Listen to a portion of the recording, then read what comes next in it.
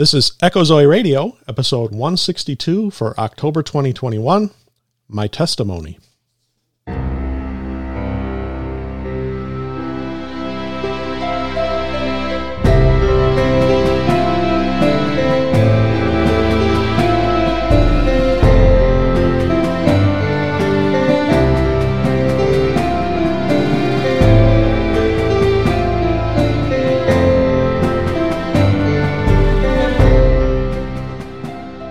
Welcome to Echo Zoe Radio, the podcast outreach of Echo Zoe Ministries, where you'll hear about important topics affecting the church today. Our primary goal is to explore a variety of issues while remaining faithful to God and His Word. Stay with us for the next hour as your host, Andy Olson, shares his conversation with this month's guest. Here's your host, Andy Olson. I'm Andy Olson. Thanks for listening to Echo Zoe Radio. This is episode 162 for October 2021. In a divergence from my normal format, there's no guest this month. It's just me. I've had an interesting few weeks, including catching the Rona and getting over it, mostly.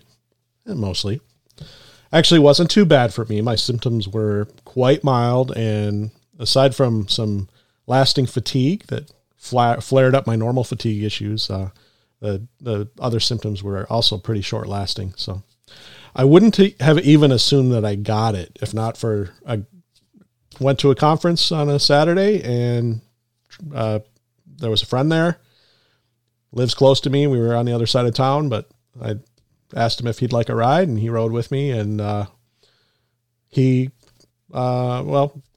was Saturday. And the following Thursday I got symptoms and started thinking, I wonder if this is it. Am I finally getting the Rona? Or, we thought maybe we'd actually even had it already. But Thursday I started getting symptoms, thought, maybe I got a mild cold. He texted me on Friday morning and said that he was positive, and a couple other people that were at the conference also had tested positive. So it was pretty clear that that's what I had. So even though I'm pretty sure I'm over it, I've been over it for over a week and a half. I'm trying to be cautious. And as I said, I had my normal fatigue issues were flared up by it and dealing with excessive fatigue again because of it. It's my one real symptom that has lasted from it. And because of that, I didn't really want to start, brushing up against the end of the month. I didn't want to seek out a guest and then have trouble actually following through with a guest and cause somebody else some scheduling headaches and whatnot. So I thought, I'll try to find something else to do. I didn't want to do a replay episode, which I've only done once that I can remember, but I don't like doing replays, so I didn't want to do that.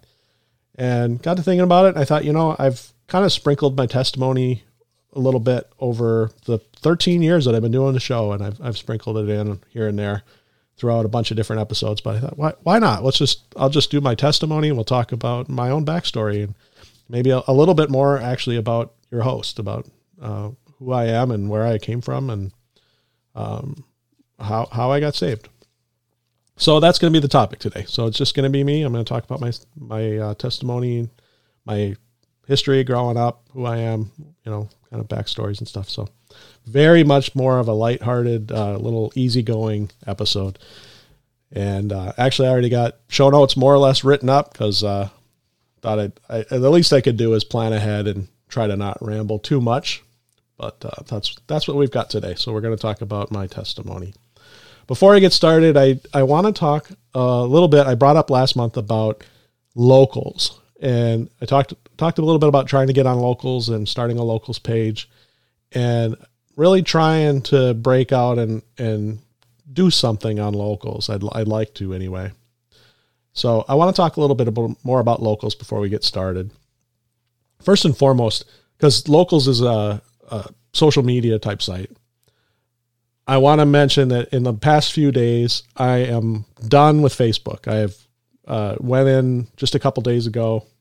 I'm recording on Thursday, the 21st. And a couple days ago, I reactivated my Facebook account, my personal Facebook account, so that I could go into the Echo Zoe Ministries page and outright delete the page. So Echo Zoe Ministries is now off of Facebook. we're not there anymore. And my personal page, which has been deactivated for over 2 years, is now gone. So I am not on Facebook anymore. Just kind of had it with Facebook. The company is, I think they're really very, very unethical. I don't like them as a company at all. I don't want anything to do with them. So I am off Facebook. And not telling anybody else to get off. If you are on Facebook and you're making a ministry of it, or even if you're not, you're just on there with your friends, whatever. This is my thing. I'm not comfortable with it anymore, but to each his own. So I'm off Facebook and trying to, like I said, I want to get something going on locals. And just to be sure that you aren't locals, it sounds weird. I mean, what is he saying? LOCALS, locals.com. And I just want to encourage you, there is a bit of a mental hurdle involved with the site. I've been a user of locals as a subscriber, somebody who just not on the creator side, but on the user side. I've been on there for quite a while, several months at the very least. But there was a mental hurdle that I had to get over in order to get to that point.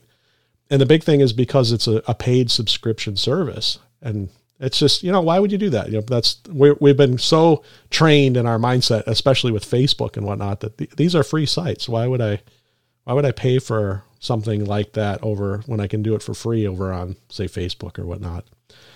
And I just want to encourage people to check it out, and not necessarily the Echo Zoe locals page, just locals in general. Check it out. It's a really neat site. It's a great platform. I mean, it's growing like gangbusters, and it's really cool. There's a lot of great people and pages already on there. And I just want to encourage people just to try it. Just check it out. Get your toes wet. I'm not telling you need to pay for anything. Not encouraging people necessarily to pay. Just to check it out, just to see, just create an account. It still is early enough that you can, for a large part, you can get the usernames that you want. My name is common.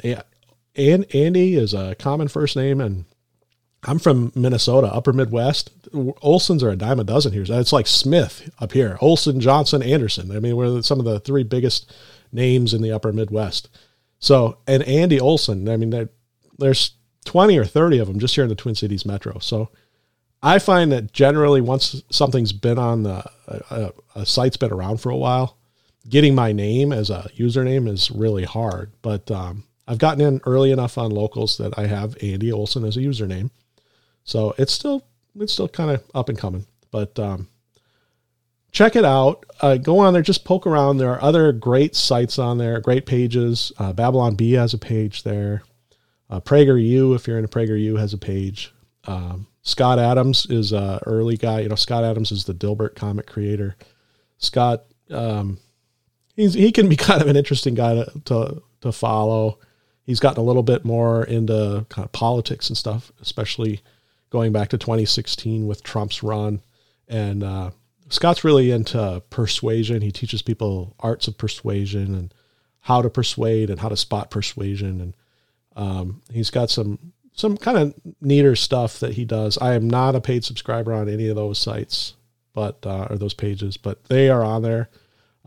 Viva Barnes Law is the one page that I pay for.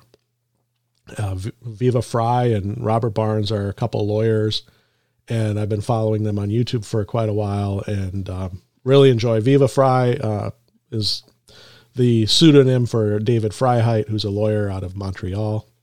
And then Robert Barnes lives in Las Vegas, and the two of them together have a locals page, and they do some live streaming through YouTube, and they do a lot of stuff that's locals exclusive. The locals exclusive stuff is really neat, and that's what I like about the site is when people start doing the exclusive stuff. A lot of stuff is in front of the paywall. That's why I say just try it, just check it out, go in, see what it's about. I'm really, at this point, I'm not even asking you to subscribe to anybody, much less pay for Echo Zoe, but just try it because it's a neat site. If you do want to try out Echo Zoe, check out the Echo Zoe Ministries page, echozoe.locals.com.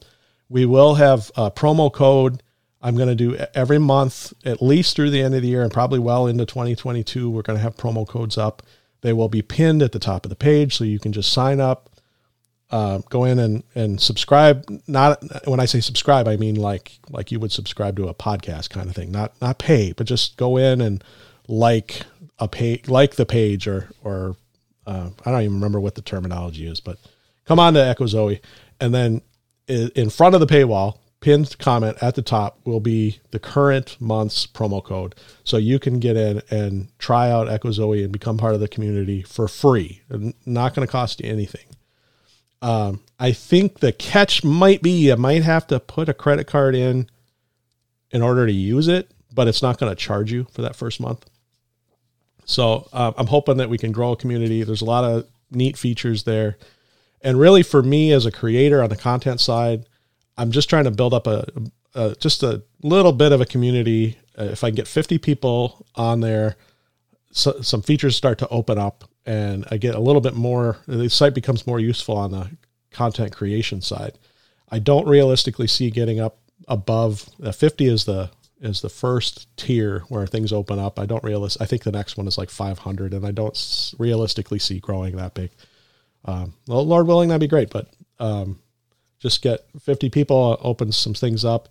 And I also just want to introduce people to locals because it's a neat site.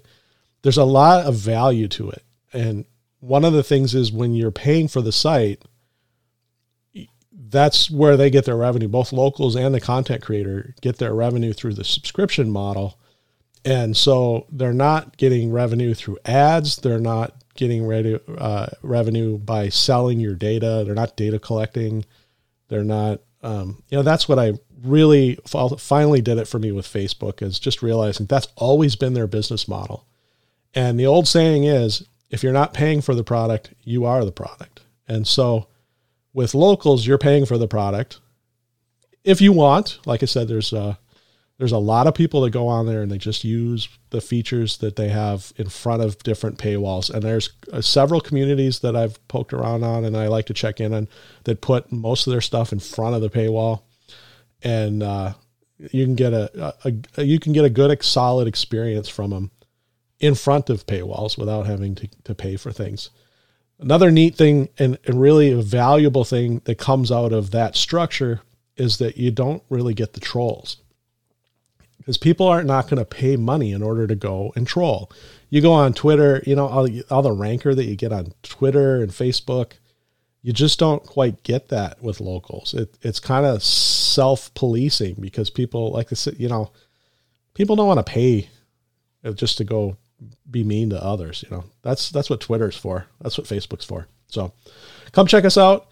If you decide to stay, I did mention last month I was thinking about doing like a tiered, I was going to tier things where I thought if I got up to the 50, I would drop the subscription price down from $5, which is kind of the typical, what most people charge $5 for their pages. It's not mandatory you charge $5, but that's the typical charge is $5 a month.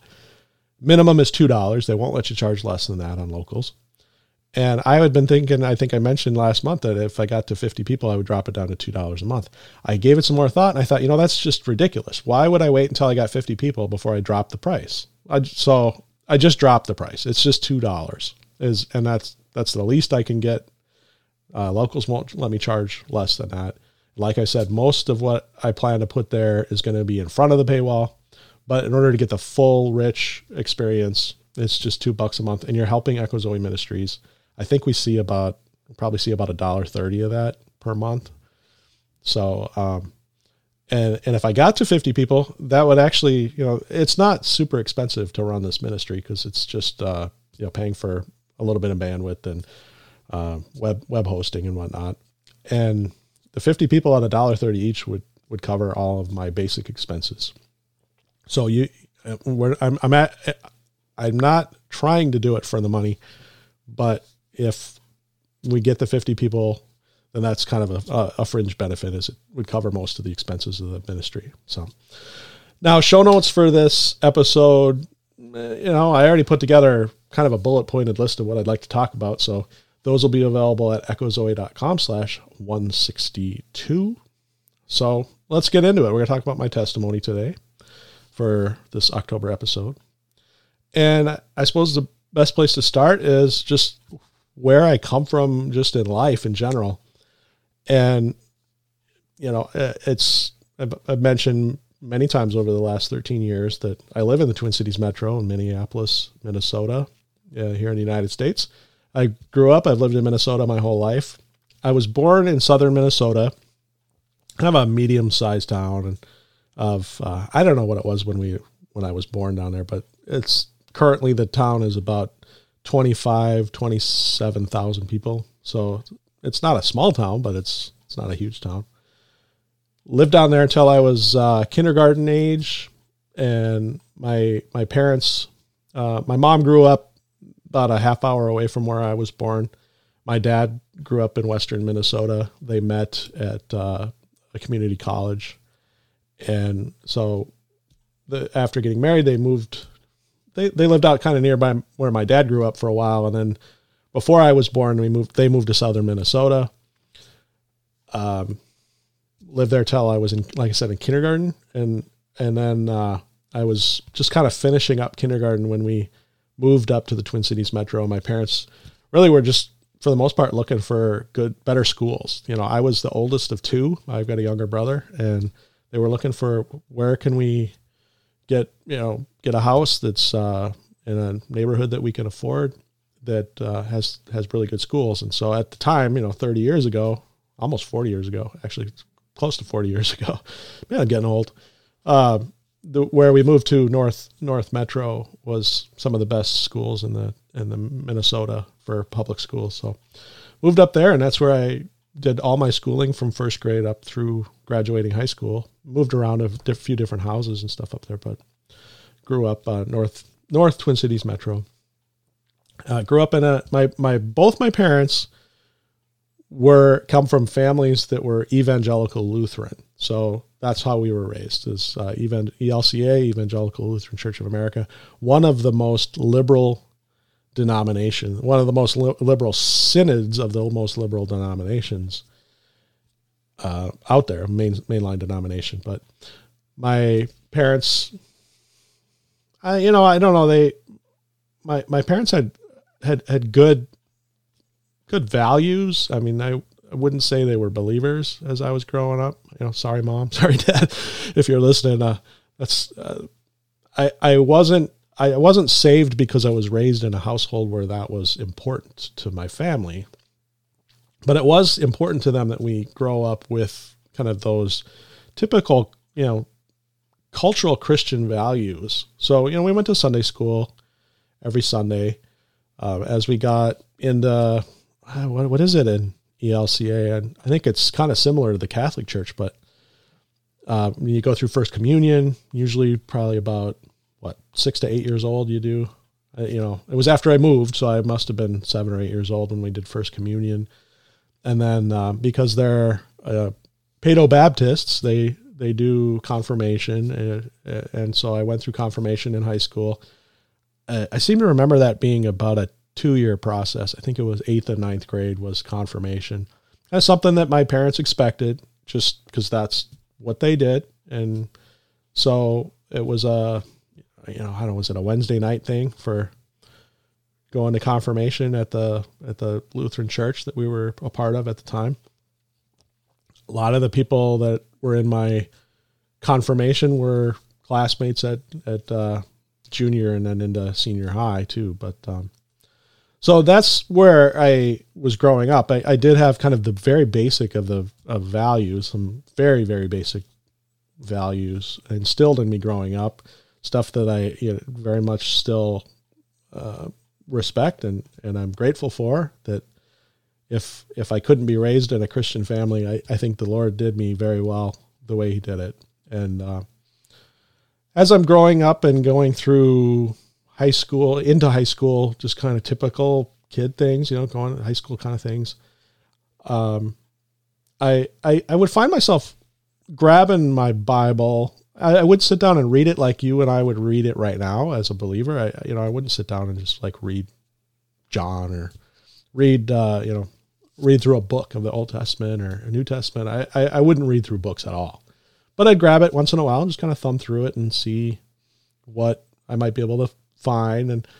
And I remember in high school, I was probably about 16, I would say, thumbing through and having a verse that jumped out at me.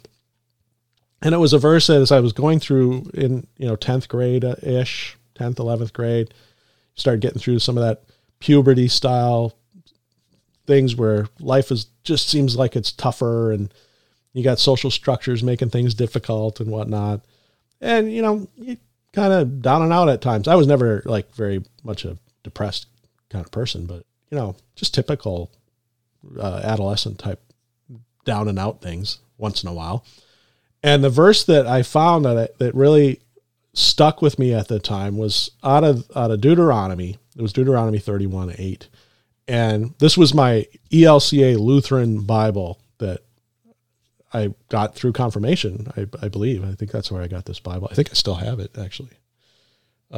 See it on the shelf over there. So my Good News Bible. I never read the Good News Bible. I don't even really know much about it. It's not the greatest translation. But Deuteronomy 31:8. So the context of this verse, I had to go back years later once I was saved and look, what was the context? Because I didn't even think about context when I found this verse in high school. The context of Deuteronomy 31 is Moses is coming to the end of his life. He's in the land of Moab. The Lord's going to take him up on Mount Nebo and show him the promised land, but he's being told, you're not allowed to go in there. Okay. And he's about to give his farewell speech. Moses knows he's going to die. And he's giving his speech to the Israelites, and he's commissioning Joshua to be the leader that would succeed him. And then once he passed, he knew Joshua was going to lead you into the promised land. And that's where this verse comes. The verse says, the Lord himself will lead you and be with you. He will not fail you or abandon you, so do not lose courage or be afraid. Now, what is typical, I was very typical in that this verse, I kind of claimed this verse. I love this verse. This was my verse, going to go through tough times. I like this verse. The Lord's going to lead me and be with me, that he's not going to fail me. And so I shouldn't be afraid. And now I know better now, been saved for over 20 years, 2 decades. I know better now that contextually that verse was not written for me. There are other verses that say similar things that were contextually would be more of fair for somebody to latch onto as a promise of God. This one's not really directly good for that kind of thing, but of course, what we can get out of it is that God was faithful, that he said this to the Israelites, he said this to Joshua, said this through Moses, and he kept his promise. So that we can use. But this whole thing was a kind of part of the process. As I look back later on after being saved, I can see in hindsight, I can see the Lord laying the groundwork for eventually saving me, for bringing me into his family and to growing me eventually. And this is one of those things I look back and I think a lot of what I went through growing up, good and bad, and I would say mostly on the good, but good and bad, most of what I went through, I definitely see the hand of God in it all. I see that he was laying the groundwork, knowing that I was his and that he was going to call me eventually. And he was just laying things down so that they would be there when the time was right.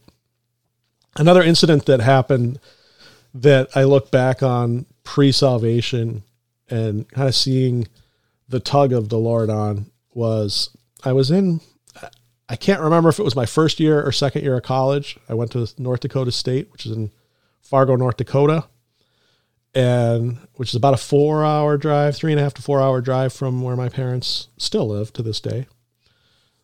And so I didn't go home a lot. I think that first year I probably went home more so than the rest of my college time. But I'd gone home, and I don't remember. It might have been Christmas break that I was coming back from, or it might have just been it was a winter trip home, and I was on my back way.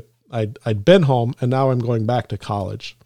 The roads are rough, and winter roads. If you're familiar with the upper Midwest, especially as you get closer to North Dakota and the Dakotas, they can get kind of bad.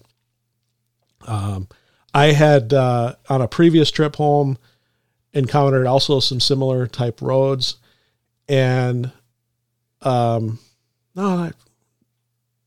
it's all blending together here.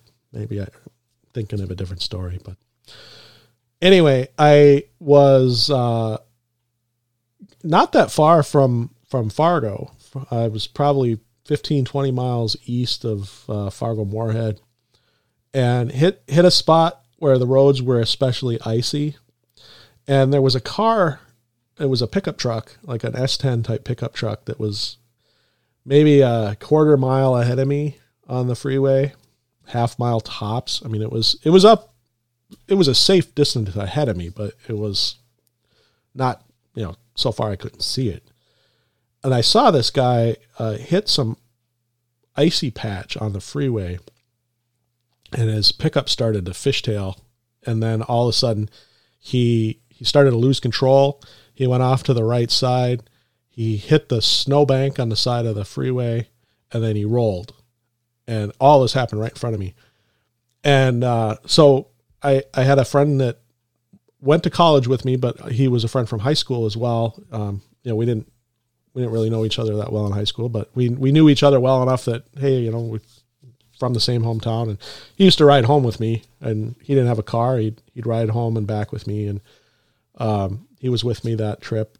And this pickup flipped over. So we, immediately, I'm just terrified. I'm wondering, is this guy okay? So as best and safely as I could, I pulled over and went to check it out, make sure he was okay. He climbed out of the driver's side window. He was fine, unhurt.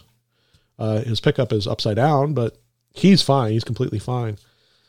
And but then I'm standing there, and I almost didn't even think about the severity of what happened next. But as we're sitting there talking, somebody else had pulled over also, kind of wondering is everybody okay? And a car came careening by, also lost control, and slid past me, probably going at that point going close to 50 miles an hour as it's sliding out of control right past me, missed me by less than a foot. And when it actually happened, it was just like, oh, car went by. And it wasn't until later that I realized just how serious that was, that I was inches away from, it would have killed me. It would have completely, I would have died that day. Had I been a foot over, if I'd been standing 1 foot in another direction, or that car slid 1 foot closer to me, I would not be with us today. So, but what I got out of that experience was I came out of it, and the Lord had always given me an incredible peace about that. And that even though at the time I wasn't even saved yet, but I got this peace that, going back to this verse that I kind of claimed out of context. And like I said, there are plenty of other verses that say similar things that are not out of context, that would be a valid promise, but that the Lord keeps his people. I never really had a strong fear of death, because I kind of figured, life is, I realize it more now than ever, but life is short. But even at, I was probably 19, 20 years old at the time, just realizing that it's short, and I'm not going to be here that long. But when I go, and the Lord, it'll be on the Lord's timing. So that was something that, again, it kind of kept with me early, but pre-salvation. And So I was saved in college. I was still a student up at North Dakota State University in Fargo. It was my third year. Now, my college is just a little bit atypical, just a tiny bit atypical in that I went into architecture, which I've talked about in the past, but my degree's in architecture. Architecture is a professional degree. And so normally, being a professional degree, most schools offer architecture as a master's program. So you go through undergrad and then you get a master's, you go on and get a master's degree. North Dakota State, I think these days they added a couple credits. And so it is a master's program now, I believe. And I think it's not much different than what I went through, but for an extra few credits. But my degree it was not a master's, but it was a professional bachelor's degree. And what made that different than a typical bachelor's degree was that it required an extra year of school. So I did 5 years of school, but it was 5 years and I graduated on time. It wasn't 4 years and I took 5 to get through. It was a 5-year program. So because of that, and then also I kind of got ahead of myself a little bit at the beginning as far as credits go. I was technically a sophomore after my first semester of school, after finishing my first semester. So it's all muddy, to talk about freshman, sophomore, junior, senior we never really talked like that when I was in school because it was a 5-year thing. It was just more like first year, second year, all the way up to 5th year. I was saved at the end of my 3rd year. So school had ended. And I remember it was quite a change for me because in grade school, high school, the school year always ended first week of June. But then I get to college and we were always on a semester system. It wasn't a quarter system that some colleges still have, but it was never that kind of system. It was always a semester system. And so we'd always start last week in August and we would finish first week in May. And I was saved about a week. I don't know the exact date. I didn't think to write it down at the time. I didn't think to look at it. It wasn't like graduation or getting married or your kids being born or something where I thought, this is a day I should know for the rest of my life. And now I wish I did. I've always kind of wished that I'd remembered the exact date, but it was May 1999. And when I go back and look at the May 1999 calendar, I put it at about the 22nd of May, which was a Saturday. And what happened was I had finished school. I was living alone that year in a 1-bedroom apartment that I'd gotten in college. It was an old house, an old house that had been remodeled and sort of. It was in rough shape, but they turned this one house into 5 apartments. And I was in an upstairs apartment, little 1-bedroom. It was a very small 1-bedroom apartment. I had a friend that was down in the basement. I'm still friends with this guy to this day. He was several years older than me. I want to say 4, 5, 6 years older than me. So he had graduated. I think my freshman year was his senior year. He was a civil engineering. He had gone for civil engineering,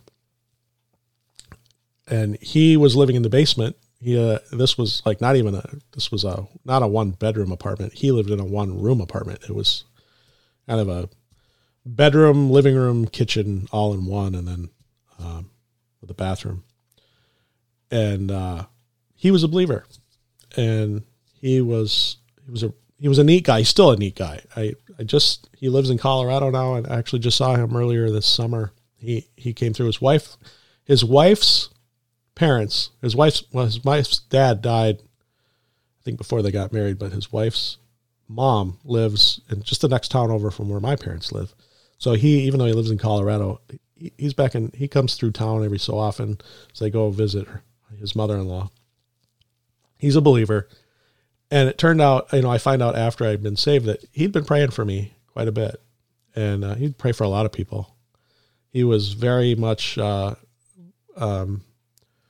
very, very extroverted. He was a very social guy, kind of guy that would, I'm kind of borderline extrovert, introvert. I'm like right on the line between the two. I can have enjoyment being with other people, but I can be content by myself as well. So, I kind of break the mold between introvert versus extrovert. Where I'm more on the introverted side is I tend to value having a few really close, strong friendships versus having lots of, not very strong friendships or very deep friendships. My friend Tom is kind of more of that latter. He's very extroverted, but is just more inclined to have lots and lots of friends, and always praying for people. He was in what were those organizations in college? Some of those college organizations. He was at InterVarsity Christian Fellowship. I had several friends that I ended up being friends with in college after I was saved that were in these groups. I was never part of any of them, but what happened was, so I'm home. It's the weekend, like a full week before Memorial Day weekend. I'm back up and just kind of up for the weekend. I don't even remember why I was back, but looking back, it's all providential that the Lord would bring me back up there for a weekend. My friend had another friend, someone who was old enough to be, it's in my parents' generation, old enough to be our dads, but a guy that had a jewelry store over in Moorhead, and another believer. And I don't know how Tom had discovered, well, they're both named Tom actually, how I don't know how they met, but he got his hands on some of these tape sets from Tom the Jeweler, and the tape sets were recorded by Chuck Missler. And if you're not familiar with Chuck, now the late Chuck is had a ministry. He's not with us anymore. Chuck Missler died in I would say May of 2018. So it's been about 3 years ago he died. But older guy, ministry that for many, many years was out of Coeur d'Alene, Idaho. Very much a eschatology-driven ministry.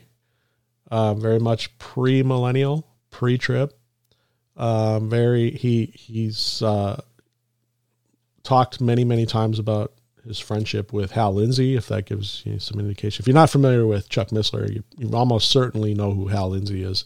Similar theology, very similar eschatology.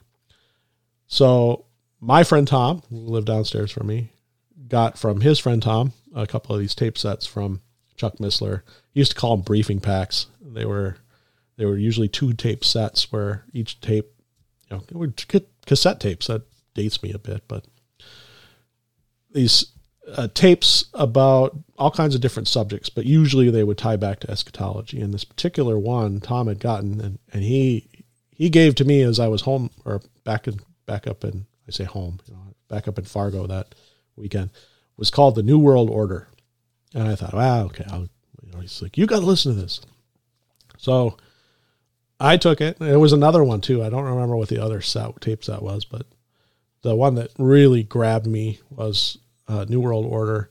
And it was an interview with somebody, I can't remember who it was, but as they were going through a lot of kind of conspiracy theory type stuff. I mean, if you were to get into some of this stuff these days, these days you'd start thinking, they were right all along, but in those days it would be, kind of a conspiracy theory kind of stuff, but really using verifiable current events and, events from the fairly recent past, the last 10 years before that. And we're talking, this is 99. So talking through the 90s, different things that were kind of working towards a one world system, a world government type system.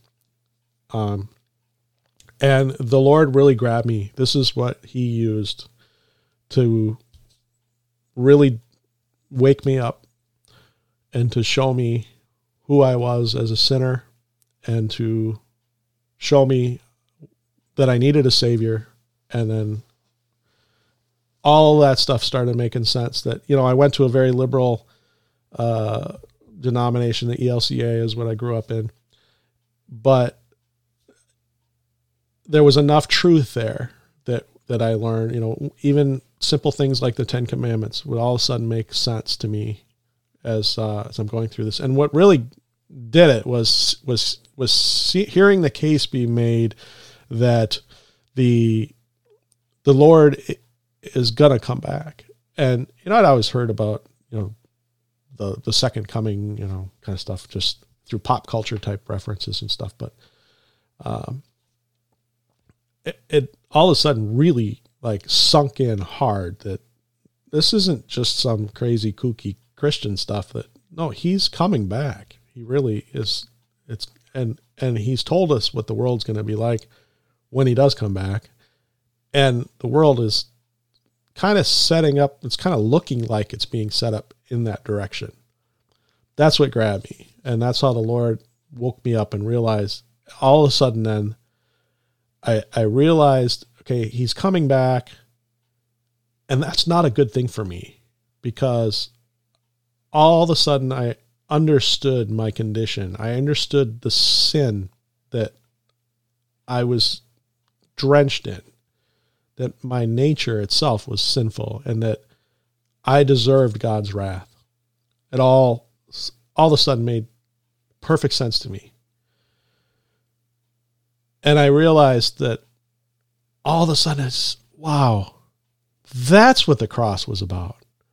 That's what they keep saying when they say that Jesus saves us, that's what he's saving us from. He's saving us from the wrath that I deserve for my sin. And I realized that all this pop culture type belief in being a good person, you'd get to heaven if you just be a decent person, be better than average, be average, and you'll be fine, And I realized that's not the truth. That's not how the world works. That's how he grabbed me. And I remember it was almost Memorial Day, because I remember a week later I had tickets with some high school friends to go to a concert kind of festival. They used to do this, as far as I know, maybe they still do. There was a Twin Cities radio station called I think it was called The Edge 93X. They kind of went back and forth. They were 93X, and then they were The Edge, and then I think they were 93X again, or I don't remember. But the 90s grunge alternative type music. And some friends were going to a festival. It was a kind of a Friday, I think it was a Friday, Saturday, maybe into Sunday type festival where you'd go stay at a campground. The festival itself wasn't at a campground, but there was a campground associated with where the festival was. So people would camp there, and then they'd have buses that would go to the festival. And I remember going to that, and it was really not. I was just freshly saved, and I went there, and it was not the kind of place that a new Christian would. I certainly would. I'd never been back because I've been saved since then, but it was not that kind of. It was a lot of like living for the world kind of activities going on there. And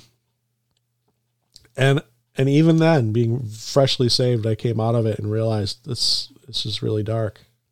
And it was really dark. But and that's partly how I remember when it happened, because like I said, I can't remember the exact date. I can't remember, and it was around May 22nd, because the 29th, 30th, 31st of 1999 would have been Memorial Day weekend, and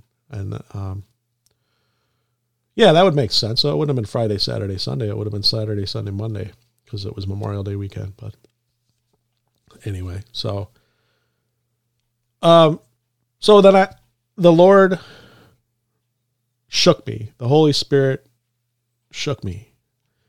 All of a sudden, his word made sense to me.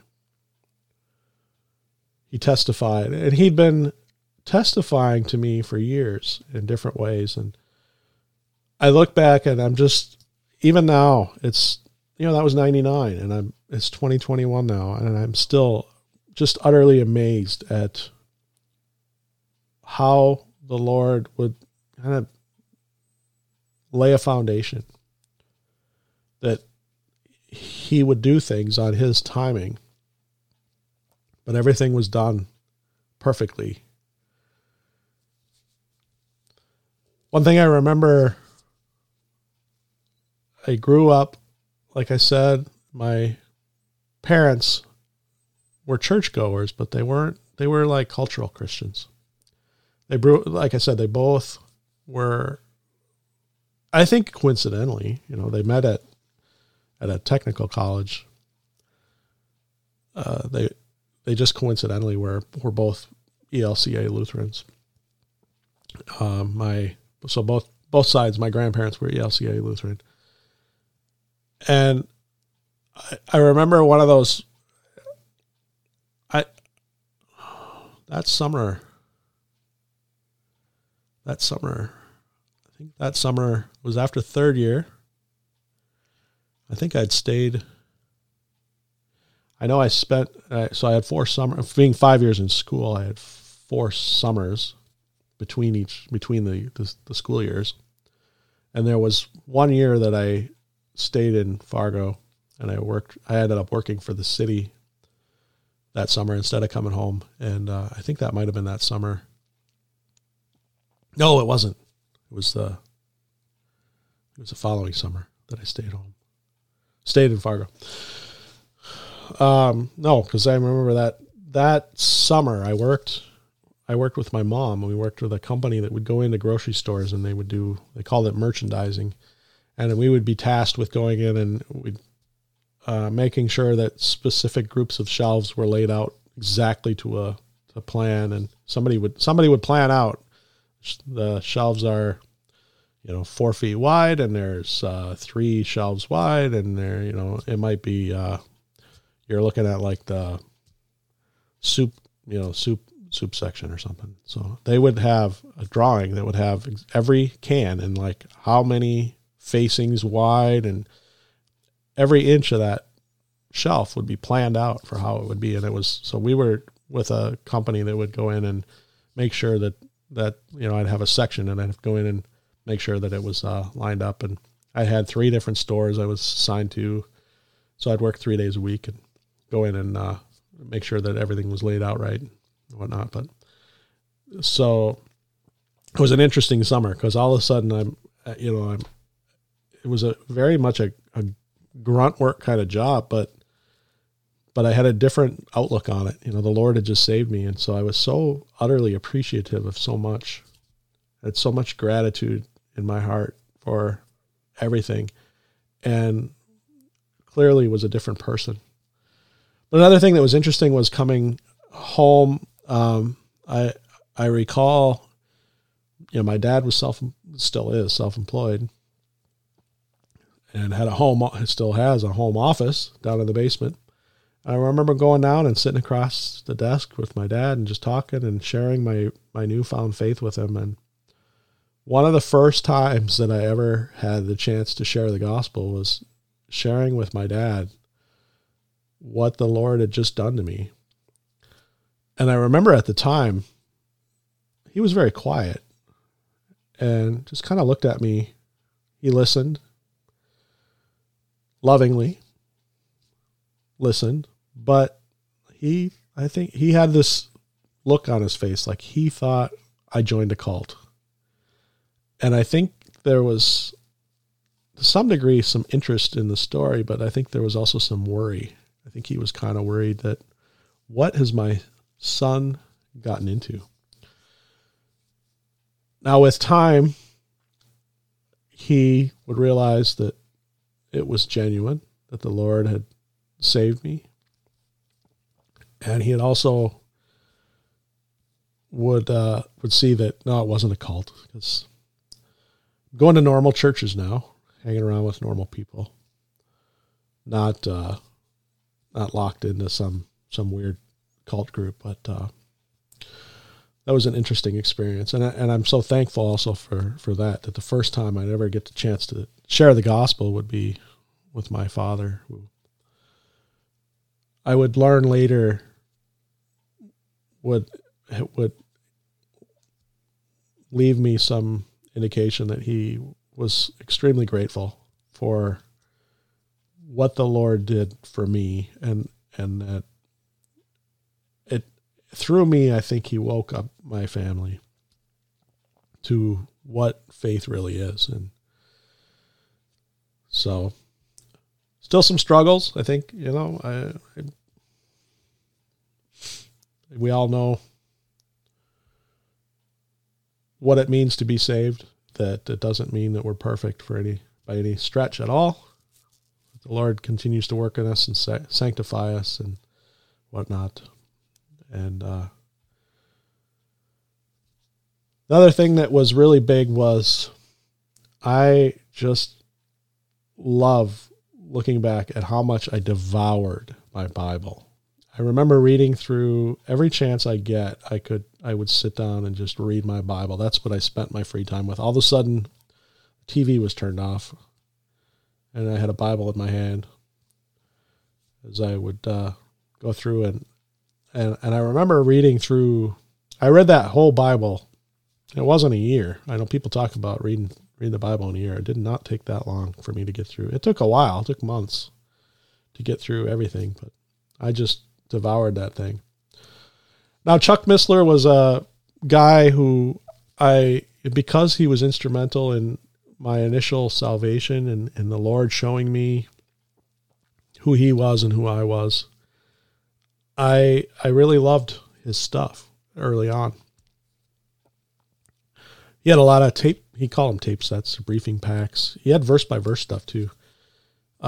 When I was saved, that was kind of when MP3s were just really getting started as a format for things. And so I would grab both tape sets, but then also I'd try to get my hands on, a lot of times it would just be a CD with MP3s burned on it. So you could get, far more than an hour. You could get many, many hours on a CD through MP3 format. But I went through a lot of his stuff. And one thing, as I grew, my theology matured and I grew out of Chuck Missler. But one thing I look fondly back on from my days of following his materials was he had a lot of stuff that was verse by verse. Now, the theology actually wasn't terrible. It wasn't very deep in a lot of ways, but it wasn't horrible theology. It was Arminian. It was premillennial. It was, or pre-trib, kind of Hal Lindsey type stuff. But I am so thankful to the Lord for saving me through one of his things, because for the first 5-6 years that I was saved, he was my go-to. He was the guy that I listened to, besides going to church and listening to a live pastor preach every Sunday. If on my free time, if I was listening to Christian materials, a lot of times it was Chuck Missler stuff, and it was that verse by verse stuff. I'm forever grateful for that. It ended up guiding me into where I eventually would get into churches that were preaching expositorily, verse by verse. Took a few years before we got to that point, but ironically, even though our current church isn't so far from Chuck Missler, we're definitely different. But ironically, we found that church through Chuck Missler, because he came to town, Twin Cities, back in 2002. So I'd been saved for about 3 years. And I caught through his materials that he was going to be in town. I just happened to look down and see, you're going to be in, and not that far into the future. It was Jan Markell who had brought him into town and was having a little mini conference, as Jan, I know she used to do. I think she maybe still does. And this was one of her very early conferences. Jan is very much a similar mindset to the Missler and Hal Lindsey. I think to this day is very much kind of focused on end time stuff. Now she definitely has gotten very kooky. She used to be much better, but so I learned of her through him coming into the town for the conference. And then through her, she was going to Bob DeWay's church at the time. And Bob DeWay is still a preacher at the church that I go to. And it was after we got married. I was married New Year's Day, 2005. My wife and I got married. She, it was really interesting, was saved about a month before I was. So, but 5 years before we met. So we were saved about the same time. Her story is a little different, but it's always been kind of fun to learn that we were both saved so close together. So anyway, we went to a typical evangelical free church when we were dating, as we were going through. We found one that did some marriage classes. We didn't live near each other. We were about an hour apart, so we'd only see each other on weekends. But we found a church that we could do. It was actually a friend of mine that was going there and told me about their marriage classes. So we kind of got into this church through marriage classes. But then after we were married for a few months, it was probably 6-7 months, she was having a hard time with the preaching at the church because the guy, it was a typical E-free church. It was very, very shallow. But what bothered her was the way he spoke, his inflection. He would inflect on the weirdest syllables of a sentence and just drove her nuts. And so she's like, we got to find something else. And I'd been listening to Jan Markell, and she used to rail about terrible churches. And I emailed her and said, well, you talk about the terrible churches. You got any good ones that you could recommend? Because we're kind of going to start looking for another church. And she pointed out one. It actually happens to be where my son does part-time private school. And he has done the church that has a school and a seminary attached to it. We went there, checked it out. Good church. My son goes to school through that church, and they're one of the better seminaries in town. They were a little bit on the I don't know. I want to say fundamentalist side. I interviewed Kevin Bowder, who was affiliated with the seminary, or he teaches at the seminary there at the school and stuff. And he identifies himself as a fundamentalist Christian, but a little bit, we saw it as almost legalistic and stuff, because we walked in there kind of as get used to the come as you are type churches. And we go in there and the guys are all wearing white button down shirts and dress pants, and the women are all wearing dresses down to their ankles, and we were out of place. My wife's wearing jeans. I'm wearing jeans and a polo shirt, and nobody said anything to us, but we definitely stuck out like sore thumbs. But so she'd said she'd heard good things about that church, and after that one experience, we just said it's not really for us. But she said, you can always come to what the time was called Twin City Fellowship, and so we thought, well, we tried the other one. I don't want to go to a church just because the lady on the radio goes to that church. But so we went, checked out one, and then we went to the other, and that's where we ended up. And talked about the history. The church ended up splitting in the end of 2012, and so we're not Twin City Fellowship anymore. But where I am now, I'm still going to church with Bob DeWay after. It's been 16 years. So, as a baby Christian, I had a lot to learn. I remember, I went to E-free churches up to that point where I was looking for church, and it was actually another thing. I talk about the providence. My wife being so driven crazy by the preaching style that. That's what drove us to a better church. And I was primed for it, having listened to that verse by verse stuff, that by the time I got there and experienced verse by verse preaching, and it was, this is home. And so we've been there ever since. But I didn't know, Chuck Missler was an Arminian, and I never really understood that discussion going through. And that was something that I had to go through, and actually Bob DeWay had kind of helped me with a little bit early on. I remember struggling. What is this all about? And I was a big fan of Greg Kokel, who I interviewed very early on. He was one of my first one of my first half dozen guests, I think, was Greg Kokel in his about his tactics book. And I used to listen to him all the time. And Greg always identifies as a Calvinist, and he seems a little bit more of your kind of mainline Christian, kind of your E-free type Christian, but he always says he's a Calvinist. And then I was also, at the time, Dave Hunt was still around, and I was listening to Dave Hunt stuff, and he railed against Calvinism. He just despised Calvinism. And that was something I remember asking Bob about, and, kind of starting to figure out that Bob is on the Calvinistic side as far as salvation goes, and soteriologically Calvinistic, and a Reformed view of salvation. And that was a growth point, was learning what that was all about.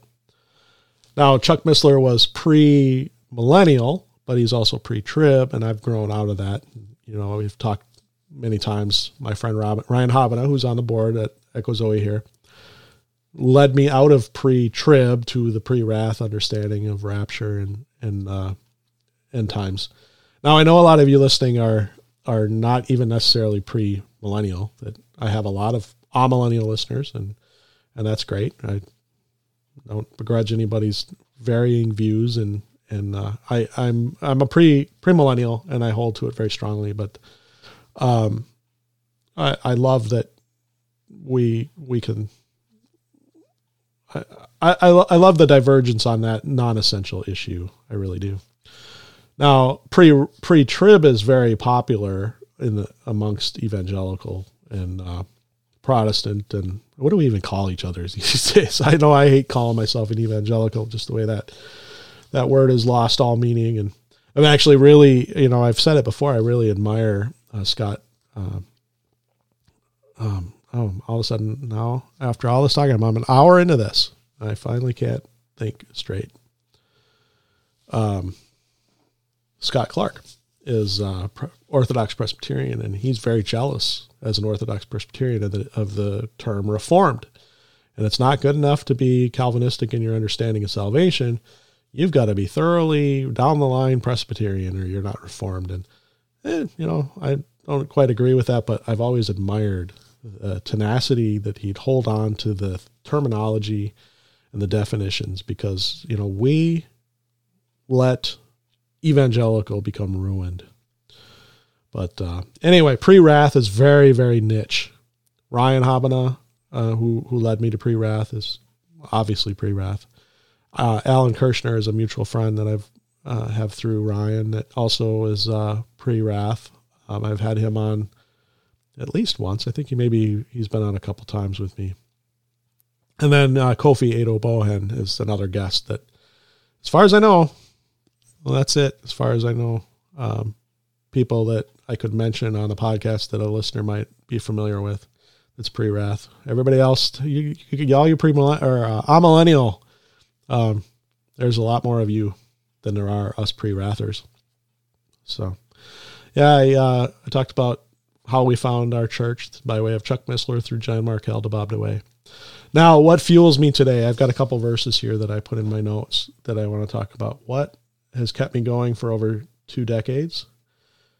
And one of them was because, as you know, I really got into logic. I love especially the fallacies, the informal logic. I just love learning about it. I love reviewing it. I love, I love teaching it. I like to, because, I'm not formally trained in any theology at all. Not formally. I'm not going to go to seminary or Bible college or anything.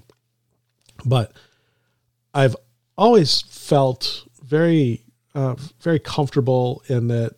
I like to share what I learn. That's part of my learning process. And I don't like to think of myself as a teacher per se. That's kind of a weighty thing to say, because, the Lord says that there's a stricter judgment for teachers. But anyway, but part of my learning process, and that's part of what's driven this podcast for 13 years is to just share what I learn, and because there's always going to be, if I'm learning it, there's always going to be somebody else who still hasn't learned it too. And so that's always been kind of my drive within the church. The great universal church is to share, to help.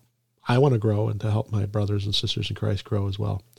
So along the lines of the logic, one thing that's driven me is I've always taken to 1 Corinthians 15.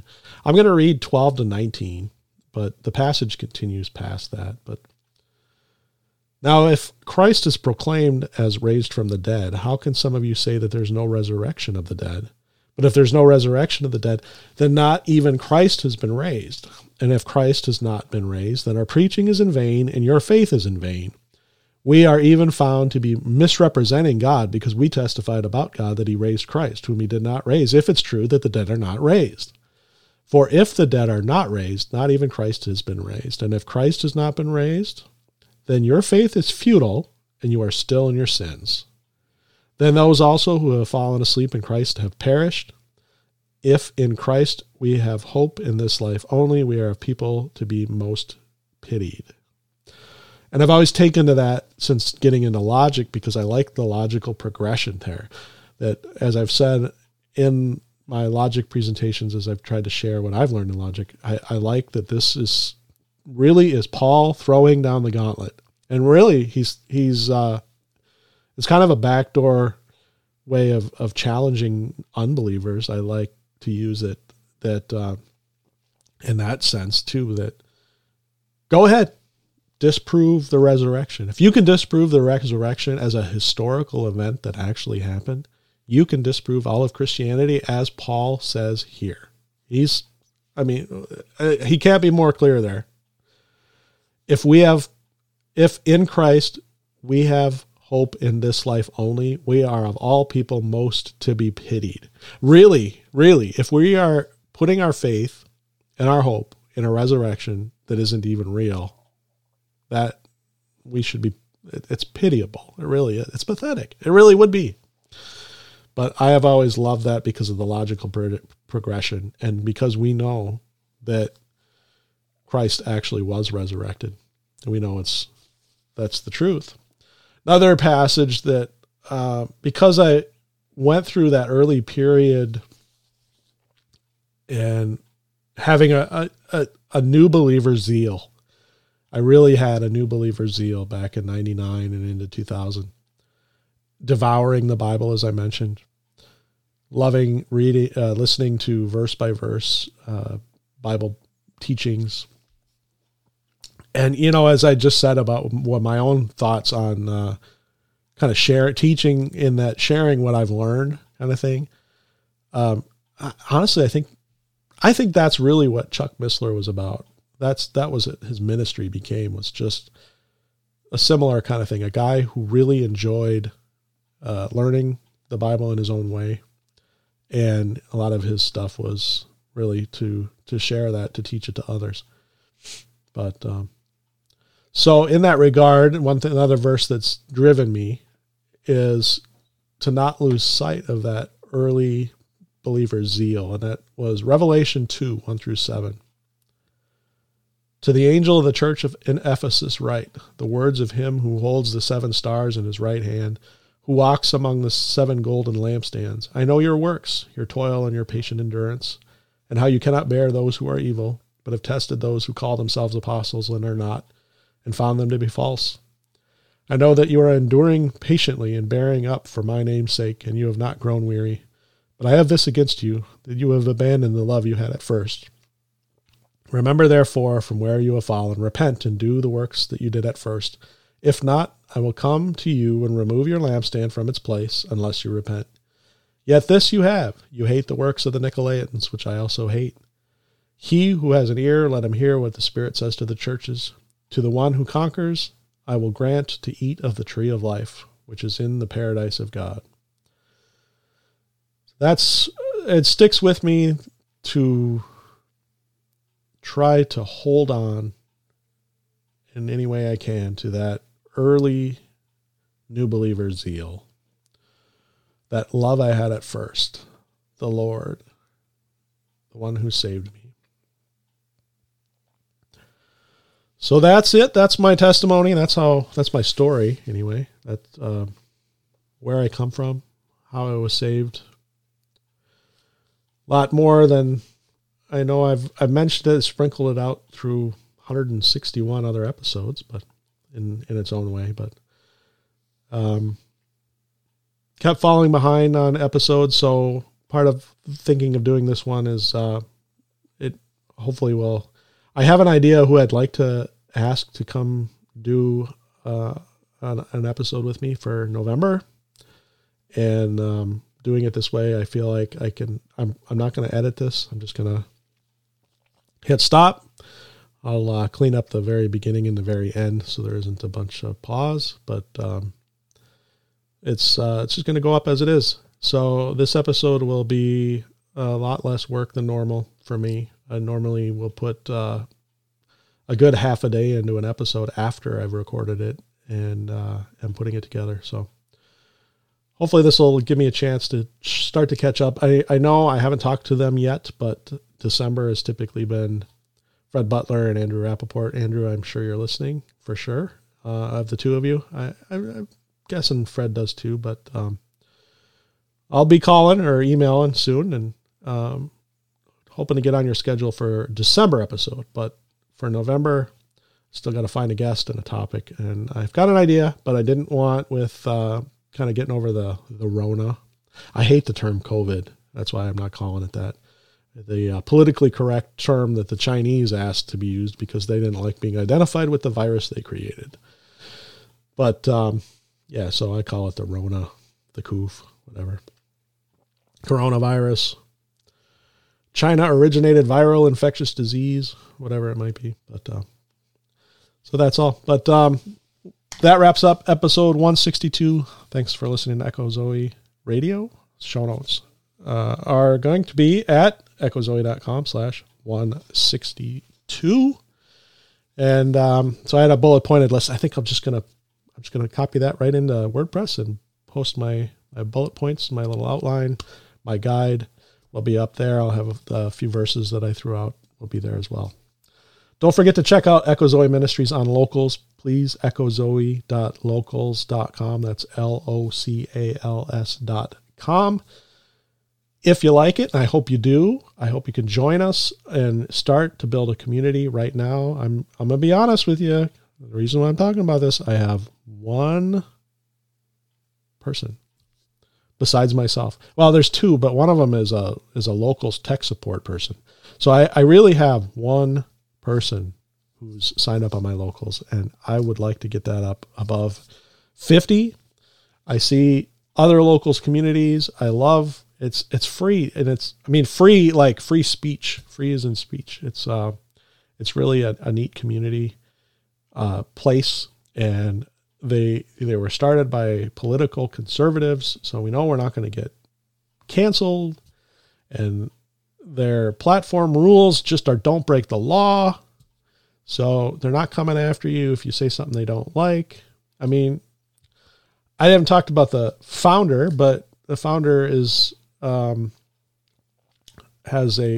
somebody who I would have serious disagreements on at least one issue, but I'll leave that for you to kind of poke around and figure out who founded Locals and why would I have disagreements with him. I would love to have dinner with a guy, actually, and I think we would have great, respectful, wonderful conversation, but I disagree with one big thing, and I think he would understand and he'd be okay with that, and I think we would still have a respectful, cordial, friendly conversation. But check it out, LOCALS.com and echozoe.locals.com, and check out please, not just Echo Zoe, check out all of the different communities over there, because there's a bunch of really good ones. I like vivabarneslaw.locals.com, and that's where I poke around day to day. Lots of neat stuff there, but that's the episode, and so there we are. Lord willing, I'll be back next month with the November episode of Echo Zoe Radio, and like I like to do every October, in keeping with the celebration of the Reformation on the last day of the month, Halloween, also Reformation Day, I will close the show with the Reformation Polka. When I was just a younger man, I studied canon law. Though earth was a challenge, 'twas just to please my paw. Then came a storm, the lightning struck, I called upon Satan. I shaved my head, I took my vows, an Augustinian. Papal bulls, indulgences, and transubstantiation. Speak your mind against them and face excommunication. Nail your theses to the door, let's start a reformation. The papal bulls, indulgences, and transubstantiation. When Tetzel came near Wittenberg, St. Peter's prophet soared. So I wrote a little message for the All Saints Bulletin Board. You cannot purchase merit, for we're justified by grace. Here's 95 more reasons, Brother Tetzel, in your face. O papal bulls, indulgences, and transubstantiation. Speak your mind against them and face excommunication. Nail your theses to the door, let's start a reformation. The papal bulls, indulgences, and transubstantiation. They loved my tracts, adored my wit, all were exemplar o'er. The Pope, however, hauled me up before the Emperor. Are these your books, do you recant? King Charles did demand. I will not change my diet, sir, God help me, here I stand. Papal bulls, indulgences, and transubstantiation. Speak your mind against them and face excommunication. Nail your theses to the door, let's start a reformation. The papal bulls, indulgences, and transubstantiation. Duke Frederick took the wise approach, responding to my words. Knighting George is hostage in the kingdom of the birds. Use Brother Martin's model if the languages you seek. Stay locked inside a castle with your Hebrew and your Greek. O papal bulls, indulgences, and transubstantiation. Speak your mind against them and face excommunication. Nail your theses to the door, let's start a reformation. With papal bulls, indulgences, and transubstantiation. Now let's raise our steins and Concord books together in this place, and spread the word that Catholic is spelled with lowercase. The word remains unfettered when the Spirit gets her chance. So come on, Katie, drop your lute and join us in our dance. Papal bulls, indulgences, and transubstantiation. Speak your mind against them and face excommunication. Nail your theses to the door, let's start a reformation. With papal bulls, indulgences, and transubstantiation. Papal bulls, indulgences, and transubstantiation.